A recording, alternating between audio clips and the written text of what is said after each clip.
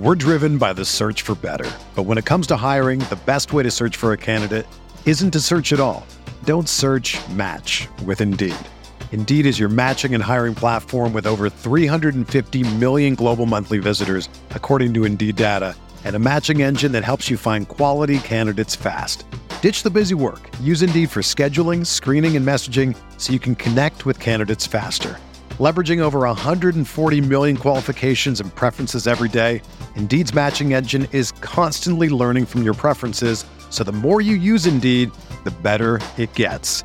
Join more than 3.5 million businesses worldwide that use Indeed to hire great talent fast. And listeners of this show will get a $75 sponsored job credit to get your jobs more visibility at Indeed.com/Blue Wire. Just go to Indeed.com/Blue Wire right now and support our show by saying that you heard about Indeed on this podcast. That's Indeed.com/Blue Wire. Terms and conditions apply. Need to hire? You need Indeed. You are listening to Dove Valley Deep Divers with Eric Trickle and Lance Sanderson. Ball comes out of the hands of Newton. It's on the ground, picked up by T.J. Ward at the 4-yard line. Vaughn Miller did it again. On Overtime Media. Mile high hello, everybody in Broncos country. Welcome into another episode of the Dove Valley Deep Divers podcast. I am your host, Lance Sanderson, and joining me, as per usual, is my good friend and colleague. He is Mile High Huddle's senior NFL draft analyst, the one and only Eric Trickle. And dude, like I just got done saying, man, the combine has been going yesterday and today. Tight ends are still currently on the field doing their on-field drills as we are currently speaking to you guys. How are you doing? You keeping up with everything? Yeah, I mean, I'm currently watching the tight ends run the gauntlet as we're doing the show, and been up and watching every single rep that I can. Obviously, with the NFL Network coverage, you don't always get to see every rep, but I'm, taking my notes, watching what I can, seeing what I can, and, just using the combine as it should be. It's part of the evaluation, and it's mostly about, checking boxes, confirming what you have, your notes that you have on tape, making sure that everything just adds up. And if something doesn't, typically I always go back and take a look at that player, go back and watch a couple more games of theirs and see if I start seeing it and try to just, go from there. Yeah, man, it's really an interesting way of going about your scouting process is going back and checking over the tape, these numbers that you're getting, the athletic testing, obviously the 40-yard dash, the shuttle drills, the vertical jump, the broad jump, stuff like that. That all goes back into watching the tape and confirming those biases. Maybe a guy doesn't necessarily look as explosive on tape as he does within his athletic testing, going back and doing those rechecks, or maybe even confirming something. A guy like a guy I know you like specifically, Quinion Mitchell, the cornerback out of Toledo, explosive athlete, goes out and runs a 4.33 40-yard dash earlier today to lead all cornerbacks in terms of speed. That's a big part of what we use within these combine numbers. Yeah, I mean, it's always about going back and matching up with what you see on tape. And I mean, just before we went live, we were talking about it. There's a tight end who absolutely killed the explosion testing, the vertical and broad jumps. It's where you get the explosion numbers from. Doesn't match up with this tape. And I was just talking about how I'm going to be going back and watching him and seeing if that shows up on tape. And then you also have to factor in the fact that a lot of these guys, they'll either add weight, which may hurt their testing, or they'll drop weight, which could help their testing, and have to try to answer, that's just another problem that you have to solve. And NFL teams, they have a much easier ability to do that. I don't have, for me, it's a lot more difficult, and I just do the best I can with it and just, go through the evaluation as best I can with, the information I have. Yeah, and that's one of the hard things is not having the raw testing numbers. This is where everybody gets together side by side, and you can actually look at these players side by side, get their height, their weight, their arm length, their wingspan, everything that goes into this. You can see them side by side, athletically tested, one-on-one against each other, essentially. Throughout their position groups. Let's say hello to everybody else in the chat here. We got David McElrath, Papa Bear, jumping in here early with a $2 super chat. Good evening, Broncos country. Hashtag Mays or McCarthy. Drake May or JJ McCarthy, talking about the quarterbacks here. Unfortunately, we're not going to see Drake May throw at the combine. JJ McCarthy is going to throw. He's not going to test, though. In terms of the on-field drills here, Eric, I want to kind of break this down a little bit. When you're looking at these on-field drills, how do they translate specifically to the quarterback position? So the quarterback position is a little bit more difficult with the drills. You just kind of want to make sure that they're playing with a clean base. The foundation is fine. The throwing motion is it clean and crisp. It's not so much about how far they're throwing it. I mean, obviously you want them to be on target, but it's more about the biomechanics and the just the techniques and stuff that they have playing the quarterback position that you want to watch more than anything with it. And it's like that with all the positions, really. Quarterbacks even more so because just the scenario that you're in of being, the underwear Olympics, of just making sure that they have the clean mechanics. And oftentimes you'll watch them, they'll make a throw, something may not be the cleanest. And so a coach will come up and talk to them. And when they go back out there for the next throw, do they have that corrected or is it improved? How well they take the coaching, that is something that matters a lot. And not only that, are they paying attention? I mean, it's not a quarterback, but there's a corner that in working on my risers and fallers for the combine, there's a corner that every time he got out there for the drills, he had to constantly be corrected with what he was doing, with where to line up and how to run the drill. Like he wasn't paying attention as other people were doing it. And that is something that NFL teams will notice. It's something that I noticed.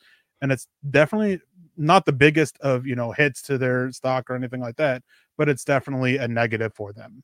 Yeah, Kathy Schmidl jumping in here as well from across the pond with a €2 donation here. Hi, Lance and Eric. Hello, Broncos country. Hello, Kathy. Thank you for joining us here on a wonderful Friday evening. Michael Ronquillo jumping in here. The Ronk, as he wants to do every single night here on the Mile High Huddle Podcast Network. Good evening, Lance and Eric on the Dove Valley Deep Divers Podcast. Go Broncos. Go Michael. Thank you for your support, as we always want to give you. Naj, our boy Naj Althoff jumping in here off the top rope with the $20 super chat. Hey, brothers, hope all is well. Just showing some support. Cheers. Thank you, Naj. We definitely appreciate your support. It's good to see you in the chat, man. You should get in here more often. Come in and chop it up with us. We always have so much fun hanging out with you at the Mile High Huddle meet and greet, as we've done a couple of different times in the past. It's always good to see you here, Naj, man. We definitely appreciate that.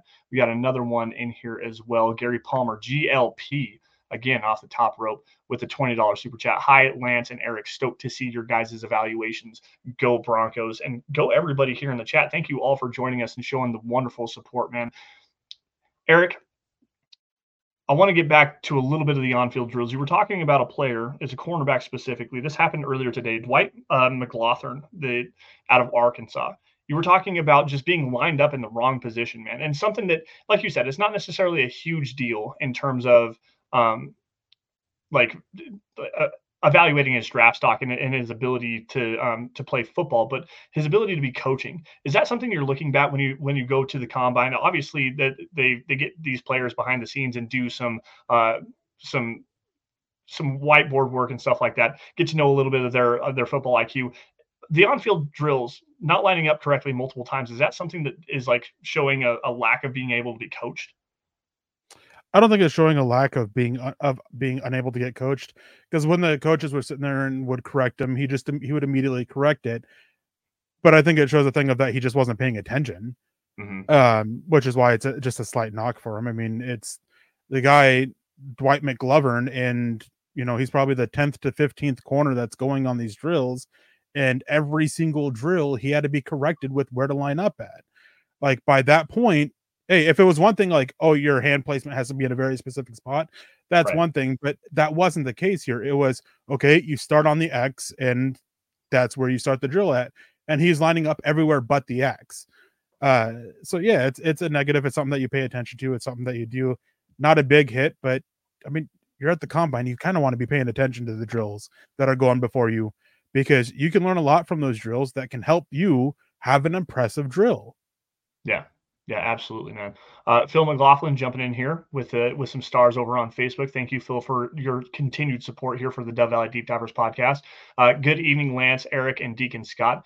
Any player that has really stood out, good or bad, at the combine? Hashtag Buckham, hashtag MHH for life, hashtag Broncos for life. Now, Eric, this is kind of how I wanted to go with this conversation. And I know that I'm jumping around all over the place right now, but just bear with me a little bit, guys. But let's go back to yesterday a little bit, because you and I haven't got a chance to really sit down and talk about this. Yesterday, we got to watch the defensive linemen and the edge defenders and some linebackers go in the position drills. And quite honestly, one of the bigger names that really stood out was Florida State defensive lineman Braden Fisk. Man, this dude has shown out at the Senior Bowl, and then he went out and just dominated in the movement and position drills at the combine. Man, what did you think of his performance?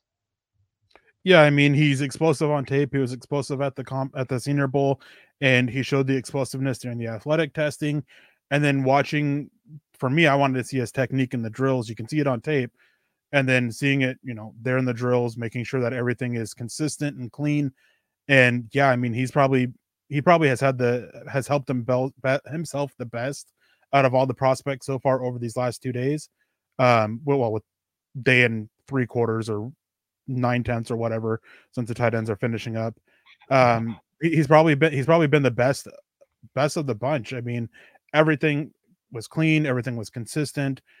He was sitting there, and he was one thing I noticed yesterday when watching it through is that he was consistently, off to the sideline talking with one of the coaches that are there, one of the scouts. He was talking with other defensive linemen, helping them out. Just all these things that you look for, even outside of the drills he was doing. He's a guy that, for me, I can't remember exactly where he ended up on my top 100, but he's a guy that I'm probably going to be bumping up significantly, probably not to a first-round pick, but probably solidifying him somewhere in the second round in the top 5 interior defensive linemen for me. Yeah, quite honestly, it was one of the more impressive performances I think I've seen at the combine in quite some time, to tell you the truth, because his athletic testing was great. He let out a big "oh yeah" after his first 40-yard dash attempt. I think he ran a 4.67 or something like that. Massive numbers for this guy. He was just incredible. And like you said, the position drills, he did slip a lot. And that's something that I've noted, you and I both have noted over the course of the first couple of days here. Players are slipping a lot all over the field. And with him, every time he did slip, he exploded back up off the ground and got right back into the drill and continued to show that explosive athleticism. So that was something really nice to see from him. Another player that really has kind of stood out for the most part is Byron Murphy from Texas. Potential first round pick, a top 20 player on most players' boards, or most people's boards. This guy, again, went out there and just dominated. It looked different with him on the field in those movement drills, man. We're driven by the search for better. But when it comes to hiring, the best way to search for a candidate isn't to search at all. Don't search, match with Indeed. Indeed is your matching and hiring platform with over 350 million global monthly visitors, according to Indeed data, and a matching engine that helps you find quality candidates fast. Ditch the busy work. Use Indeed for scheduling, screening, and messaging so you can connect with candidates faster. Leveraging over 140 million qualifications and preferences every day, Indeed's matching engine is constantly learning from your preferences, so the more you use Indeed, the better it gets.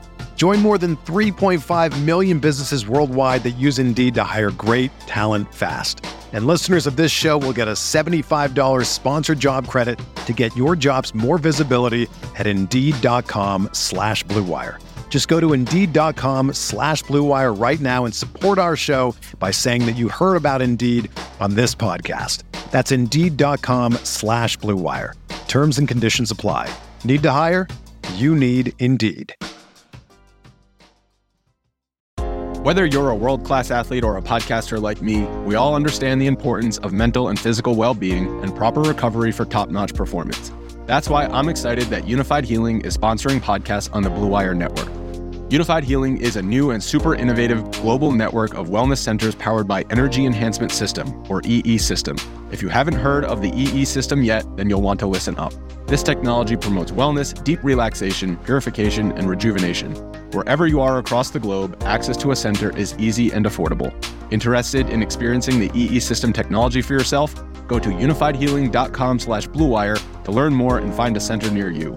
That's unified, UNIFYD, healing.com/Blue Wire. No material or testimonials on the Unified Healing website are intended to be viewed as medical advice or a substitute for professional medical advice, diagnosis, or treatment. Always seek the advice of your physician or other qualified healthcare provider with any questions you may have regarding a medical condition or treatment and before undertaking a new healthcare regimen, including EE system. Yeah, the Muppet had a great day. I mean, the thing is, he was expected to test out extremely well athletically. Former running back, and has just gotten bigger, moved over to the defensive side of the ball, I think to linebacker, and then moved down to defensive line. And the athleticism as he's gotten bigger has just been there.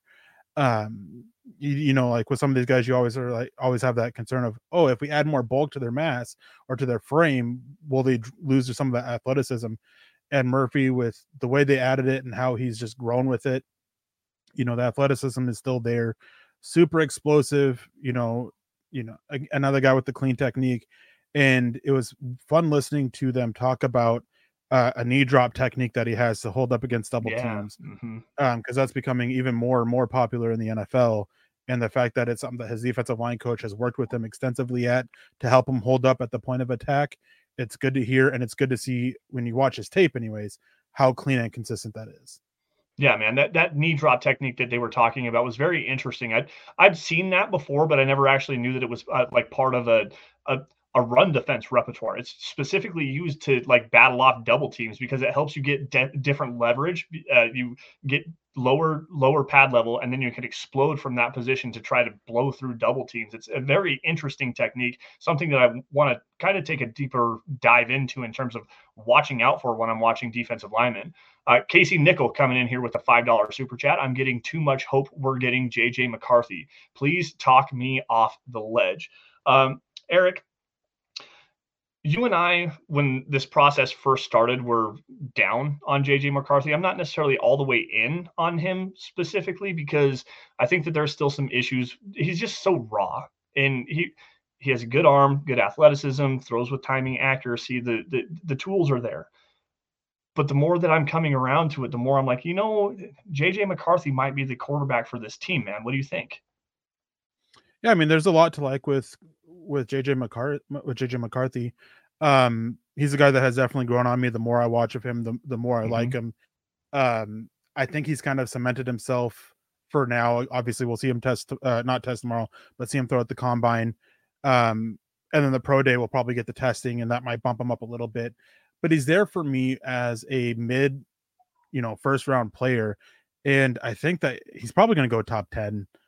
I wouldn't, there's a chance he can go top 5, with four quarterbacks in the top 5. I don't think we see a 5th quarterback in the first round at the moment. But yeah, I mean, depends on what will happen with Justin Fields, because Atlanta, they've been linked with him quite a bit. The Giants have been linked with, going after these quarterbacks. The Patriots, they want to rebuild the quarterback room. The Chargers are in a prime position to move down because they need so much help, but they have that quarterback. They can get a couple extra picks. The Titans, there's been some chatter that they may not be fully set on sticking with Will Levis, and bringing in a new quarterback with the new coaching staff as well. There, so there's a lot of options. Minnesota Vikings, Raiders, Broncos, of course, Saints. A lot of guys that want to get up. So I would not be shocked if we see McCarthy go in the top 10. Well, and a couple things here. I want to spin this off in a couple different directions. First things first, you said that you don't think that there's going to be a 5th quarterback going in the first round. I brought this up to you a little bit, but I want you to elaborate here for everybody here watching us. In terms of the 5th-year option, we've seen that a couple of years ago with Lamar Jackson, the Baltimore Ravens trading back into the first round to go and get him to secure that 5th-year option. For quarterbacks, though, this conversation is starting to change a little bit, man. And you brought up something interesting with the salary cap. Will you elaborate on that for everybody here watching tonight? Yeah, for me, I always had a high value on getting that 5th-year option for the quarterbacks. But then I was talking with a guy that one of my sources in the NFL, and he was bringing up how for quarterbacks, the 5th-year option is kind of a lesser, not necessarily, it's not at the added value that it used to be because it's not as much cost control anymore. Justin Fields' 5th-year option is going to be $25 million. And here pretty soon, by the time these guys are hitting that 5th year or that 4th year where you have to pick up the option, you're probably looking at $30+ million for that 5th-year option. And what he said was that it would be at least the team that he's with, they feel that it's better for them to get to that point of we need an extension earlier instead of biding more time by using that 5th-year option. So we'll take the 4 years and just do the extension after year 3, and being able to have a little bit more flexibility with how it's structured, instead of having that 5th year option, doing it a year later after the 4th year option, or even after year 3, and having a little less, flexibility with how they can structure that contract. Yeah, and see, that makes a lot of sense, because when you look at the quarterback conversation in terms of contracts right now, I mean, Joe Burrow, Justin Herbert, guys like Aaron Rodgers, obviously Russell Wilson with his contract that's going to be moved on from, but still, Dak Prescott, his cap hit for this next season is going to be $59.5 million. You're talking over $50 million. And I don't remember the exact structure of how the 5th year option works, but I believe it's the average of the top 10 quarterback salaries is the 5th year option, depending on if you get some performance escalated, something like that. Regardless, that 5th year option, like you said, it's also boosted by Pro Bowls, All Pros. Right. Yep. It's boosted by all these other things as well. Yeah, and like you said, Justin Fields $25 million or something like that for his 5th year option. So when you get moving this forward, you're talking a tail end of the first round, a guy like a Bo Nix or a Michael Penix Jr., where they're 25 years old coming into the NFL, 24, 25 years old. That 5th year, by the time they get to that 5th year option, they're 30 years old and they haven't even seen their second contract yet. You don't know what they're going to be, and they're going to be pushing $35 to $40 million by that particular point, based on just the salary cap alone. So that's a massive investment for you to want to have to trade up mortgage, future draft capital, or whatever it may be, to go up and get a guy like that. So that's a very interesting conversation to bring to the fold here. And I pulled up the numbers here. And so Justin Fields, we're talking about those escalators. Well, you have an escalator for multiple Pro Bowls, 1 Pro Bowl, playing time, and then your basic. So for quarterbacks, I mean, Justin Fields' is 5th year option is the same as Mac Jones, and it's the same as Trevor Lawrence. Like, so that just adds to this value that quarterbacks have taken a hit for having that 5th year option. Whereas the basic one, which Zach Wilson and Trey Lance are getting, is $22.5 million. And so this is going to keep going up over the next few years, because quarterback contracts are keep going up, because it does deal with the, the averages of these other contracts. Whereas a lot of these other positions, I mean, wide receiver, you're looking at a little over 20 million with multiple Pro Bowls, but basic, that's only 15 million. For offensive line, you're looking at, roughly about 20 million. Penei Sewell and Rashawn Slater sitting there at the top with it, with 1 Pro Bowl underneath them, being just a little over 19 million. We get Patrick Surtain, who has multiple Pro Bowls there. He's at the highest of tier of this, just under 20 million. So when you value in that and the positional value of it, yes, quarterbacks have such a high positional value. But if you don't want to get to this point where you're stuck with potentially picking up this 5th year option for a quarterback who you may or may not be unsure on, like imagine if the Bears didn't get the first overall pick from Carolina. Imagine instead both their picks were 9 and in the teens or whatever. They're going to be stuck. They would be stuck in a hard place with what to do with Justin Fields, who hasn't shown enough to be worth that, but they would still need a quarterback. So it's the 5th year option is it's just a little bit more risky anymore with how the price of it is spiking.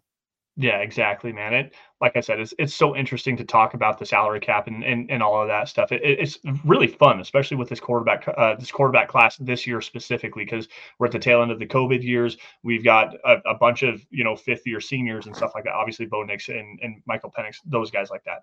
Regardless, let's get back to the NFL Combine here. And Eric, let's go back to the defensive line just a little bit. We talked about the 2 top performers, obviously Braden Fisk and Byron Murphy. There's a couple of other guys that I thought really stood out, but I want your 2, like the biggest guys that you stood out the most for you in the defensive line group, the interior defensive line group.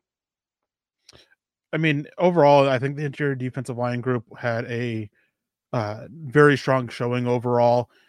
For his size, Devondre Sweat, I thought absolutely did a good job with that. I mean, 366 pounds, and he was moving pretty clean for a guy that size. Chris Jenkins, I thought absolutely killed it.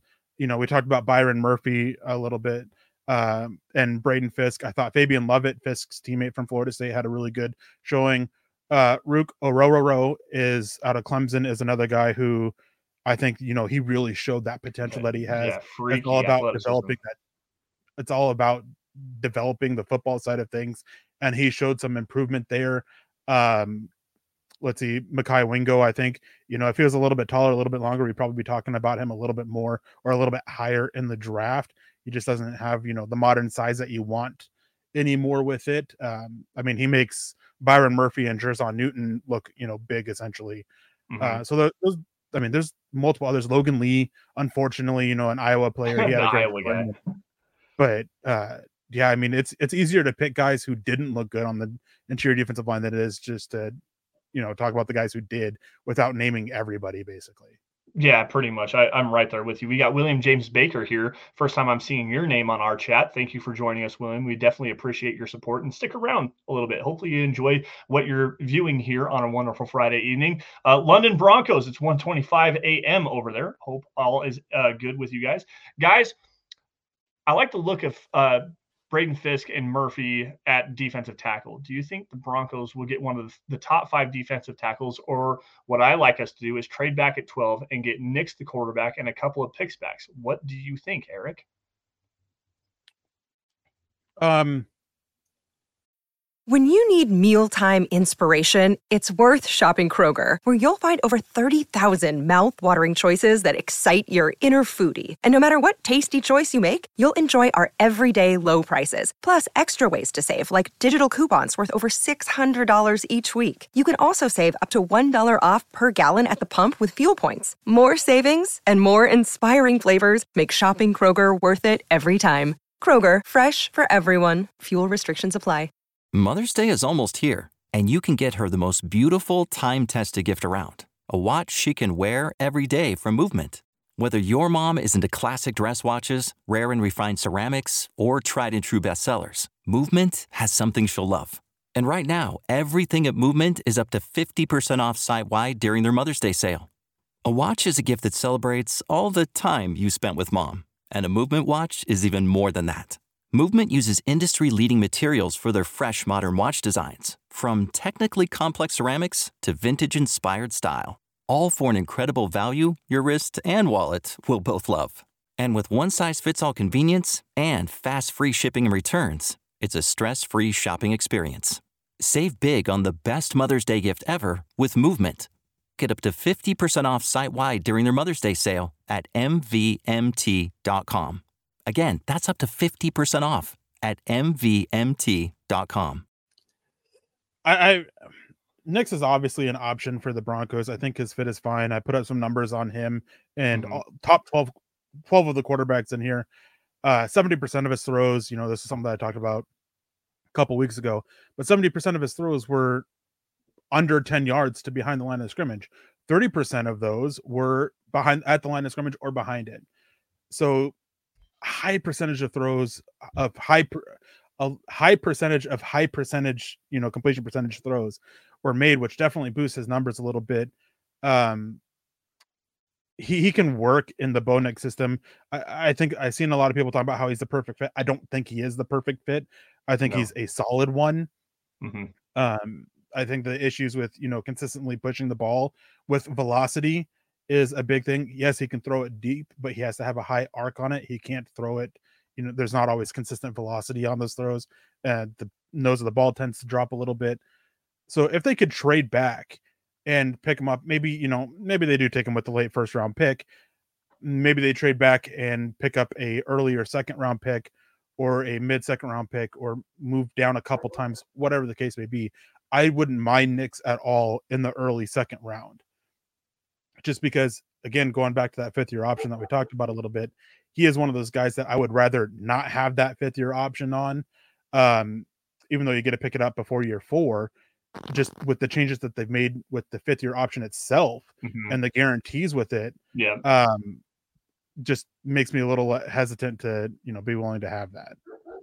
No, I'm with you on that one. And quite honestly, I think that the more that I look at it, Byron Murphy might be another one of those players that if it's not a quarterback at 12, that I would probably be more comfortable with the Broncos taking, just based on the need and the positional value of having an interior defensive lineman that can crash the pocket and just be a complete disruptor in the passing game. He's a quality run defender up there as a let's see, a 2-eye to 5 technique. Quite honestly, he can play pretty much all over the interior of the defensive line. So I think his best fit is a 3-tech interior nose penetrator, interior pass penetrator, excuse me. But there's another conversation, Eric. I want just quickly here. We got some news earlier today. Enyomo Awazurike had all of his charges dropped for gambling.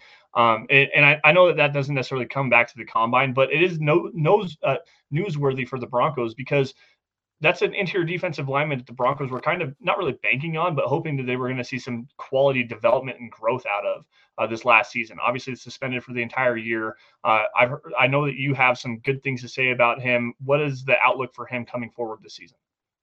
Well, I mean, everybody probably who's watched it probably remembers, our heated exchange about Uwazurike, and then a couple weeks later, we find out that he was betting on Broncos games that he played in, and my whole thought on him just completely shifted. But that said, throughout this, I've asked, people that I talked to have consistently praised Uwazurike and the progress he was showing, leading up to a suspension in July last year. He can reapply for He can apply for reinstatement here in July, at the end of July this year. They kept it was consistent praise even after the stuff it came out of identity theft, being part of it, betting on Broncos games that he played in, things like that. Even after that stuff came out, they still consistently praised him. And if they weren't going to give him a chance, it would have been so easy for them to be like, oh, no, we're going to be done with him. Like, we just got to wait for him to be reinstated and we're going to be done. And maybe things can change between now and then. And time comes, he gets reinstated and they release him. It happened with one of the guys that was suspended with the Colts when he got reinstated. They kept him around. They were planning on keeping him around, and then he gets reinstated and they decided, well, we like who we have now. We're just going to move on from you. That type of situation can play out. So it's something to keep an eye on. Maybe he'll get a shot. They were betting on him being a starter last year before he got suspended. It's why they didn't do a whole lot of work on the defensive line room in the first place. So we'll see what happens. That last point that you just said was the one that I wanted to kind of get to. That was a big reason why they didn't do a whole lot of work on the defensive line this last season. And that's why I think that I'm more comfortable with a guy like Byron Murphy at number 12 overall, because he can step in and be a true disruptor as a pass rusher and be a true pair for Zach Allen, who was a one-man show this last season. It doesn't sound like DJ Jones is going to be brought back. It sounds like he's probably going to be released here in the next week or so. So the more that I'm getting comfortable with some of these players at number 12 overall, I think that if it's not a quarterback, I think Olu Fashanu, Brock Bowers, and Byron Murphy would be the 3 players that I would be the most comfortable with the Broncos staying at number 12 overall and selecting if they were to do so. So that was kind of the overarching point that I wanted to get to that. So thank you for elaborating a little bit there on that for me. Let's go to the outside, the defensive ends and edge rushers. There was a lot of high-end athleticism out there displayed, and obviously the top 3 guys in this class, Jared Verse, Dallas Turner, Laiatu Latu, not specifically in that particular order, all really showed out. But man, Dallas Turner, what a performance. Yeah, I mean, he started off with a 6'6" wingspan, which is pretty insane. Did extremely well in all the testing. Went out there, did the position drills, absolutely killed it. I've said before, I'm on record multiple times that I don't think there's a Batman at the edge position in this. I think, I went back and watched a little bit more of him last night. A couple games that I hadn't had access to watch yet. Finally was able to get access to that tape. Watch those.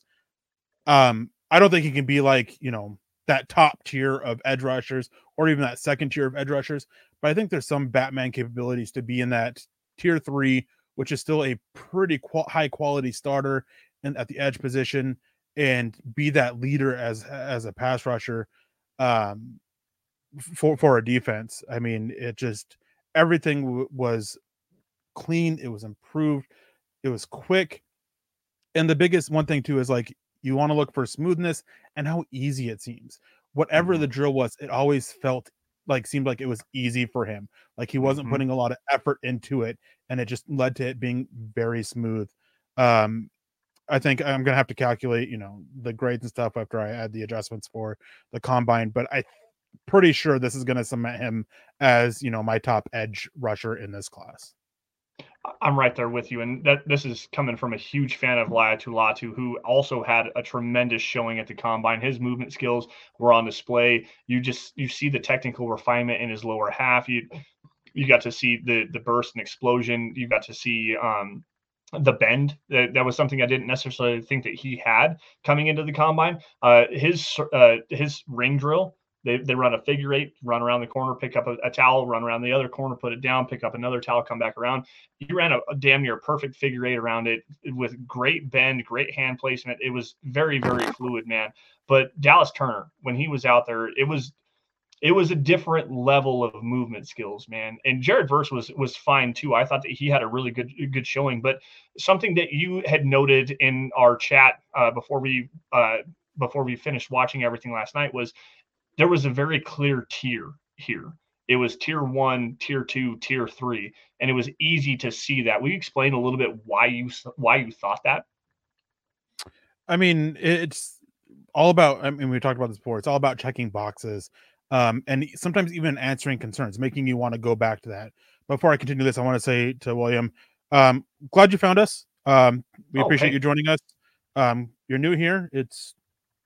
Well, that's fine. I mean, you always got to bring fresh faces into the chat as well. So we appreciate you. Glad you found us and everything like that, and hope you enjoyed the shows. A lot of different personalities on a lot of different shows, and some of us can be what's the right word here? A little polarizing, I guess would be the word. But we're glad that you joined us. Yeah. Welcome so going back to it, is one thing is that I've started doing more so is tiering prospects instead of flat out rankings. Like, just because a guy is, say 5th overall for me and another guy who's at the same position as 7th overall doesn't mean they're in the same tiers necessarily. So with this, I think that with what we saw from, Chop Robinson, Latu, Verse, Turner, Braswell, Trice, all these top edge rushers that a lot of people kept talking about, they're pretty close together. With what we saw from the drills, what we got from the athletic testing, what we've heard from, or what I've picked up from medicals and been reported about the medicals and interviews, it seems that there is a clear top 2 guys, and that's Turner and Latu.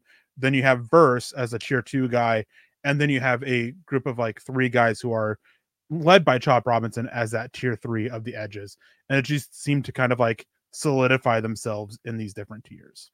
Yeah, and Chop Robinson had another tremendous showing out there. He was fluid. He ran a 4.49 at 248 pounds or 200.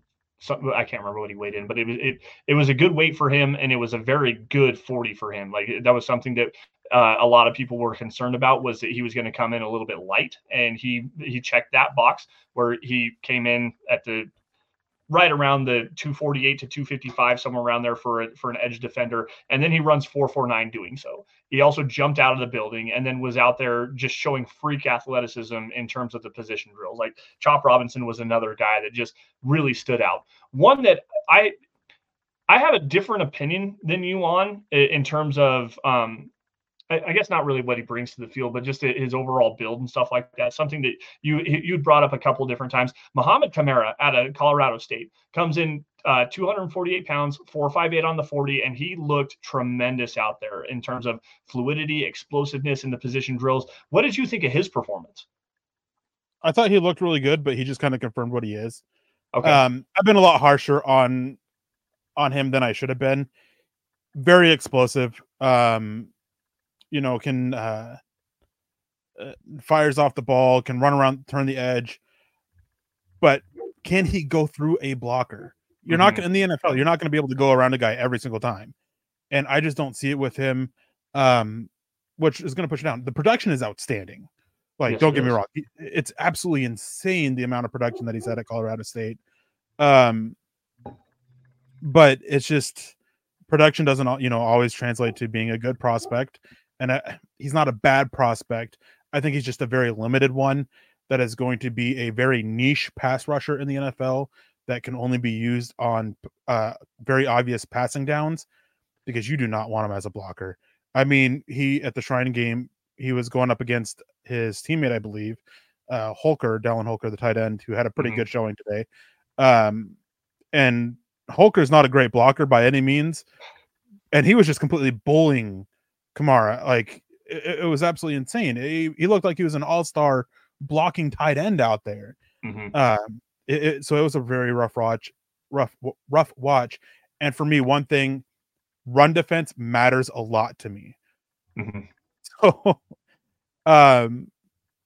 so if you're an edge rusher, if you're an interior defensive lineman, if you're a linebacker, it doesn't matter where you're at on defense.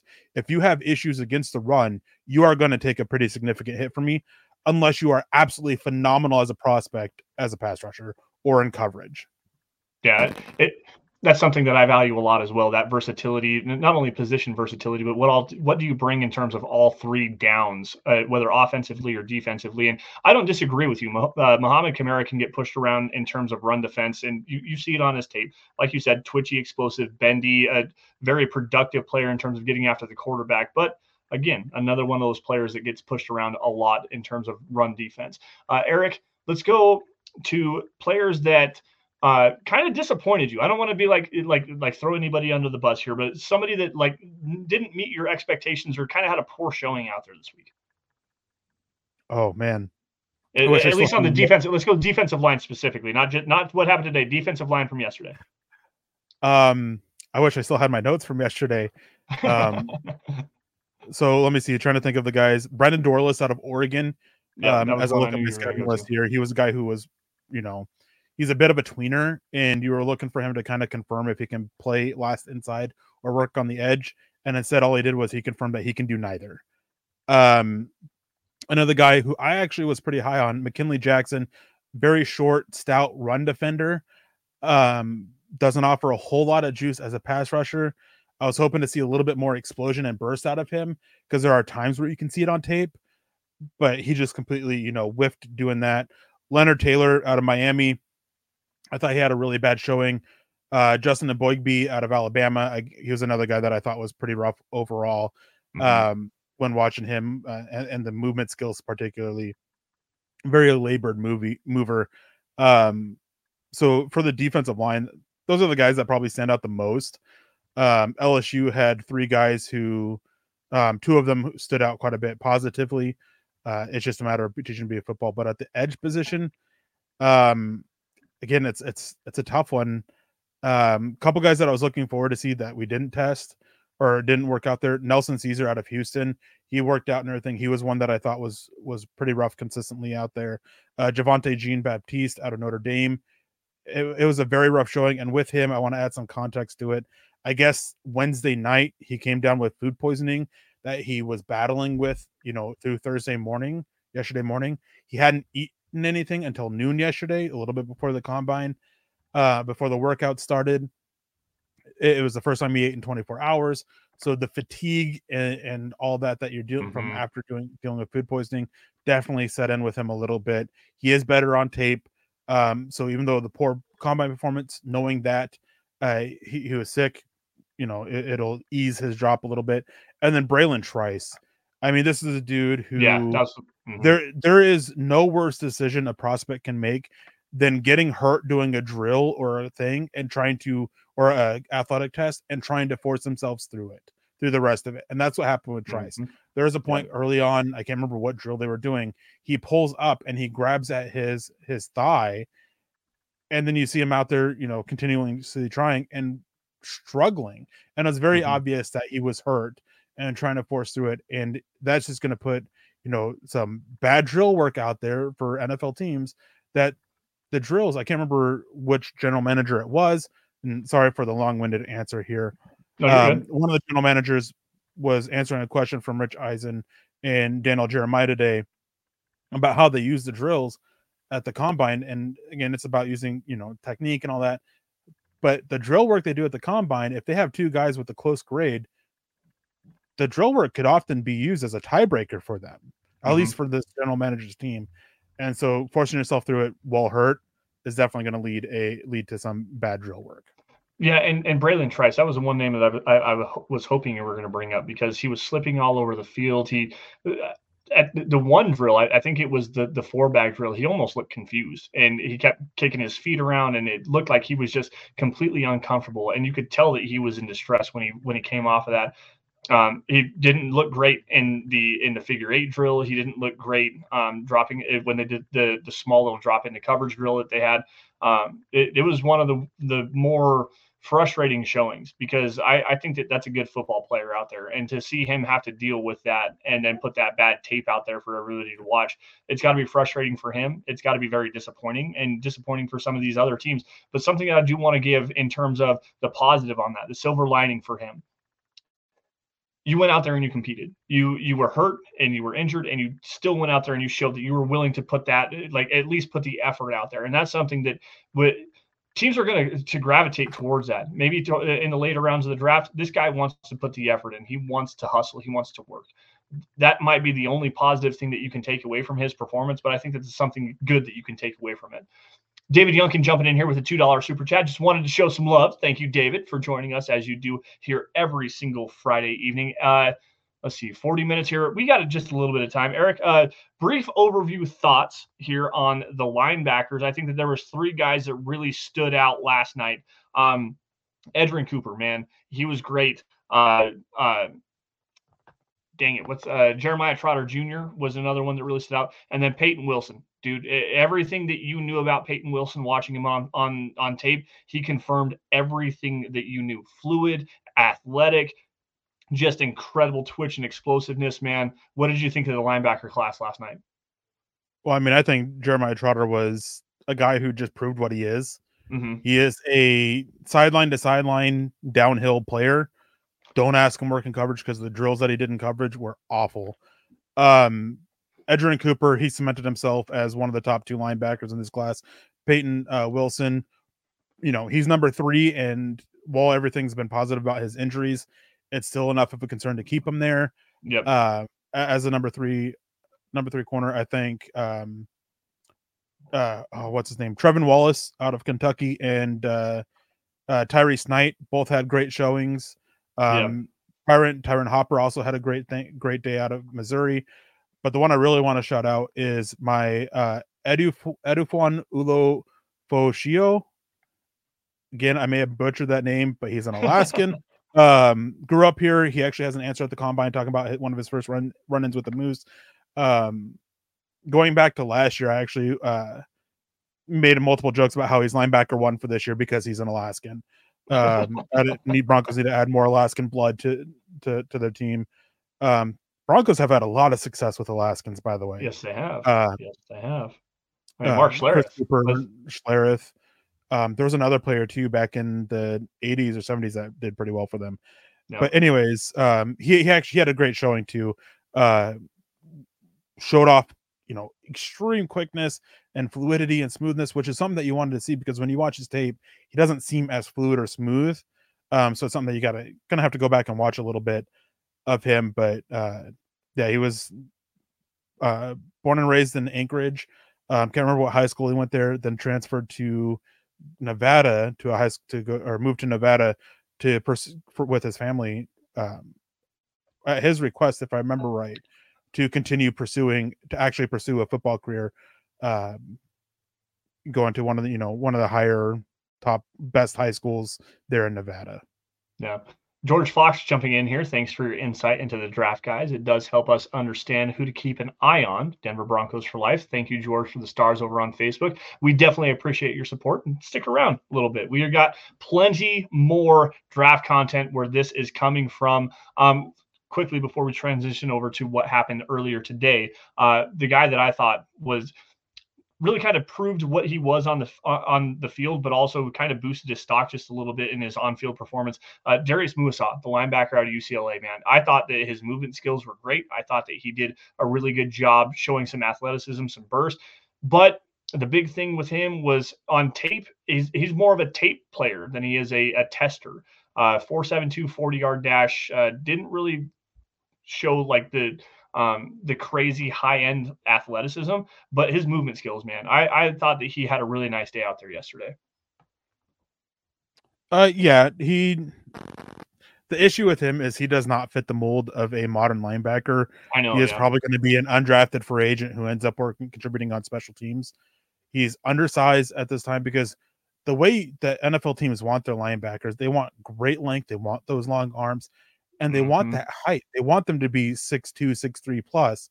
And so if you're 6 foot, 6'1" with short arms and you don't run fast, that's going to be hard for you to overcome. I mean, I know a lot of fans were upset about Nakobe Dean falling. Well, he's a guy, and you add in the injury issues he had, as smart as he was, as physical as he was working downhill, he was short with short arms and just had some injury concerns and fell a little bit. Obviously, you know, much better prospect than Marisawa is, but so yeah, he's a guy that he just kind of confirmed that he's going to be a special teams linebacker. If he can grow into it, who will be undrafted, he'll get a shot somewhere. Maybe, you know, maybe a team will take him as 7th round pick to add something to their special teams unit. You know, the 6th and 7th round picks are often used for undrafted free agents that you don't think you'll be able to sign, or special teams. So maybe he can go there. But yeah, he just kind of confirmed that he is what he is. That's unfortunate, because I really like his tape, man. That dude flies around. He's all over the football. Like every single time that a ball carrier goes to the ground, Muasau is right there next to him, man.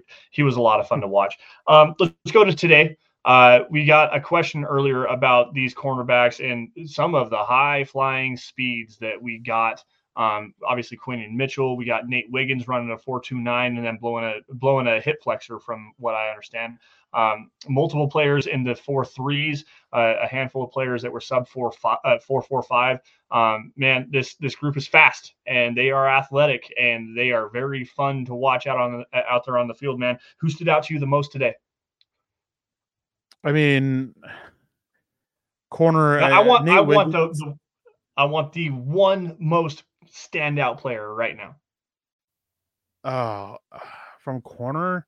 Yep. Let me see here. I'm putting you on the spot for a reason. Yeah. It'd be very easy to go with one of the guys who ran fast. But I'm probably going to go with I think I'm going to go with the guy who ran a little bit slower. And it's unfortunate I haven't been able to watch him yet. And my mouth is watering with the thought of getting to watch him, going and finding tape of him. Miles Harden out of South Dakota. Ran a 4.5 flat. Oh, I was hoping you weren't going to say his name. He ran a 4.5 flat 40, which is fine. I mean, nowadays, anything under a 4.6, you're fine with. 4.6 is the death number nowadays for corners. And I think it was last year, might have been the year before, there was a general manager who talked about how 4.6 is the death number for corners, and how anybody who runs slower than that, their ability to be successful in the NFL is hurt. And there's been only like 2 corners who've ran slower in the last like 15, 20 years, who've ran slower than 4.6 40 at the combine, that have gone on to have, you know, be successful. But anyways, so he ran a good time. Yeah, it's from what Daniel Jeremiah said. Obviously, I haven't watched him, so I hadn't been able to go and find out my expectation. It's about where you expected him to be at with it. But man, the technique and the footwork through the drills was probably the best of all the corners that were there. It was clean, it was consistent, it was smooth, and he looked a lot faster than he was because of how smooth and fluid he was in his lower half. For a small school kid, this kid's out of South Dakota, not South Dakota State, the Jackrabbits that's won back-to-back national championships at the FCS level. No, South Dakota. He's built well. He's thick in his lower half. He's got fluid hips. His feet are super clean. He's very well balanced. He's got good ball skills from what we saw. He traces the football in the air very well. Quicker, good explosiveness from what you could see on those drills. Man, Miles Harden was the one guy that I thought stood out the most specifically. There's another couple of guys that I thought played pretty well today out there in terms of performance in the on-field drills. One guy that I like a lot out of TCU, Josh Newton. I thought that his performance today really kind of boosted his stock, maybe from a late day 3 guy to maybe early day 3, 4th, 5th round pick. Eric, what did you think? Yeah, I mean, I think he's another guy who I liked when I watched his tape. He's a guy that I'm going to go back and take a look on because he looked a lot better, and his notes that I got from the combine don't fully match up with the notes that I got from his tape. Just going to go watch probably another 2, maybe 3 games of his, see if I can't, see some of the stuff that he showed today, to put him in, to figure out where to place him, where he grades out at. So definitely was, a good showing. And anybody who sits there and makes you, as an analyst, as a scout, whatever, makes you want to go back and watch a little bit more of their tape, typically is a good thing. Obviously, there's some occasions where it was so bad that you got to go back and, try to figure out what it is. But for the most part, it's typically a good thing. Yeah. Who else stood out to you the most today? Moving on to safeties a little bit. Jalen Carley's out of Missouri, 227 pounds, ran a 4.540. And he's a guy who he's going to move to linebacker. Like there's no doubt in my mind he's going to move to linebacker in the NFL. But I think with what he did with the athletic testing, he tested well and everything, especially at his size. His RAS is going to be high, I'm sure. Mm-hmm. And then the drills, like keep coming back to it, how smooth they look. And you always want to look for smoothness in the drills because it means that their technique is clean. You don't want clunkiness because, well, then their technique's not clean, their footwork's not clean. And he was just very clean with it and smooth and showed really good range, and just stood out consistently every single drill. Wasn't one of the best ever, or wasn't the best every single time, but he's definitely one of the best showers in each one, which at 227 pounds to move the way that he did, it's definitely, definitely catches your eye. Yeah, I didn't get to see a whole lot of the safety drills. I was making dinner and kind of getting prepared for the show a little bit. A couple of things that I did notice with the safety group, Dadrian Taylor Demerson, the USC kid, was just incredible. He's a fluid mover, did really well in the position drills. Cole Bishop, a guy that you and I kind of talked about when those were getting started. You were saying, it didn't translate on tape for you. What did you think of his performance today? Yeah, I mean, Cole Bishop, he's a guy that I figured another one of those guys that's probably going to be asked to bulk up a little bit, be kind of this hybrid safety linebacker, just because when you watch his tape, the farther away from the line of scrimmage he gets, the worse he is. He is not a guy that does well in space. And today I wasn't expecting him to show good range through the drills, and he did. He ran well. He ran fast. 4.45, I think 40, which was a really good time for him when we were coming in. And I was talking to people about it. They were saying we don't think that he breaks 4.7. So significantly faster time than expected. Have to wonder, how much weight did he drop, because there's been some chatter that he played closer to about 220 pounds, came in weighing at like 206, 205, something like that. So you have to wonder how much that impacted it. But still, even then, dropping that much weight, running that fast, it helped him show more range and everything. That could then become his play weight. That, hey, we don't want you to put this weight back on. We want you to play at this weight because you can do more for our defense at this weight. So it was a good showing for him, and definitely he's not a guy that, despite it, I probably won't go back and watch, unless through a couple conversations I come to get told that I need to, but just because of the weight drop aspect to it. Yeah. Michael Ronquillo jumping in here. Last minute, guys, if you got any other burning questions, throw a super chat in there for us and we'll definitely get to it. If not, we're going to wrap up here in just a couple minutes. But Mike jumping in here at the tail end of the show, asking for our thoughts on Clemson cornerback Nate Wiggins, who today unfortunately suffered a hip flexor strain. Sounds like he's going to be ready to go and do all of the drills for the Clemson Pro Day, according to what he was saying through Stacey Dales on NFL Network earlier. 4.29 40, hyper athletic player. Eric, what do you think on Nate Wiggins? He's thin. He's very thin. And he's gonna take a huge hit for my rankings, not because of the injury, not because of anything, because at the combine, because he's thin. He's not physical, and he doesn't defend the run. Like he will step aside and let the ball carrier go by him. Basically, that's the type of run defense he gets. He is not my type of corner. He is very scheme specific, and definitely have to have hard hitting safeties behind him to make up for his issues, his liability aspect as being a run defender, basically.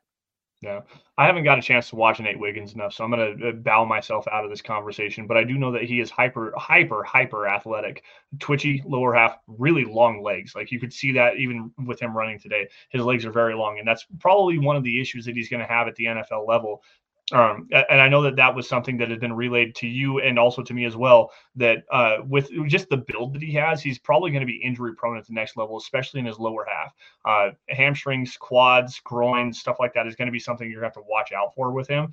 And it popped up today, unfortunately. And I don't want to, speak ill of the injured by any stretch of the imagination, but when you have a player that has those risks going into things, it's definitely something you need to take note of when you're filling out your evaluation of a player.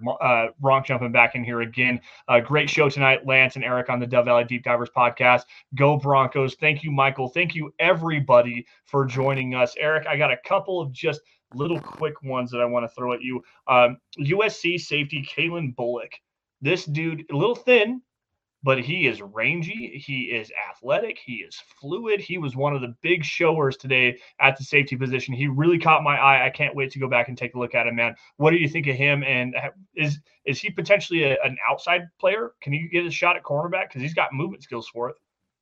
Yeah, he's probably going to get a shot at, corner, give him a little bit of that, those opportunities during mini camps and OTAs in late May, early June, maybe even into training camp a little bit. But the big knock for me is his tackling. He improved on it this year. There is I believe it was from the Tulane Bowl game, not this past season, but the season before, where he just completely whiffs a tackle. And it went viral and just was just such a bad showing. A lot of missed tackles on his tape, a lot of poor tackle technique. Improved a little bit this year, but it's still a concern going in. He's willing against the run. He's willing to be physical, but he's just got to clean up that technique for it to carry over for him. But yeah, he's probably going to get a shot at corner before he, probably settles at safety in the NFL. Yeah. We've got Duke Rose jumping in here with an all capitals. Is there a tight end that you guys like? We didn't get a chance to really break him down, Eric. I'll give you just the Cliff Notes version here because I didn't get to watch much of the tight end in terms of the drills and stuff like that. Anybody at tight end that stood out today? With how little that I was able to watch of it, it's definitely difficult. What I did see of it, Ben Sinnott, with his athletic testing, he's the tight end that I was mentioned earlier in the show near the beginning that I'm going to have to go back and watch because I do not see this explosion, this athletic testing that he had. I do not see it on tape. Jatavian Sanders, he's a guy that he ran slow, but when you watch his tape, you were expecting a slow time. He's one of those guys that plays faster than he runs. And we always get a couple of them every single year. Just the play speed is there, but just doesn't test well for whatever reason. AJ Barner didn't run, but he looked good in the drills. Tip Ryman, I mean, he absolutely killed it from outside of his press conference, he killed it every step of the way. And then Culp out of Washington, Devin Culp, I think is his first name. Yeah. He's a guy that really stood out. He's kind of one of those what's the right term here? Athletically built tight ends that you just kind of want to, bring along as a tight end and see what he can do for you in the next year or two. Yeah. Sounds good, man. It's been a lot of fun these last couple of days. You and I have done a lot of watching the combine together, going back and forth and comparing notes. And tonight was just a great way for us to be able to explain what we've seen to you for the last couple of days. Eric, it's always a great time with you on a Friday evening here for Dove Valley Deep Divers podcast. Thank you all for joining us here. We got to give a shout out to everybody who helped us out in the chat. We got Papa Bear, David McElrath, Kathy. We got Michael Ronquillo several different times. Naj Altaf out there. Gary Palmer as well joining us. Phil McLaughlin. We got Casey Nickel in the house. We've got Williams James Baker for the first time in this show. Thank you for joining us, and hopefully you stick around. Hopefully you enjoyed what we brought to you. David Youngkin as well. George Fox for joining us here later towards the end of the show. Thank you all for joining us here on Dove Valley Deep Divers. For Eric Trickle, I am Lance Sanderson. You all stay safe and take care. Have a great rest of your weekend, and as always, go Broncos. We'll see you guys same time, same place next week. You are listening to Dove Valley Deep Divers with Eric Trickle and Lance Sanderson. Spring is in the air at Littleton Coin Company, and we want to help you brighten your collection. Visit us at littletoncoin.com all month long to enjoy 15% off your purchase. With a wide selection of coins, paper money, supplies, and more, Littleton Coin Company has something for every collector's taste. Use promo code SPRING at littletoncoin.com for 15% off your purchase all month long. Restrictions apply. Littleton Coin Company. Serving collectors since 1945.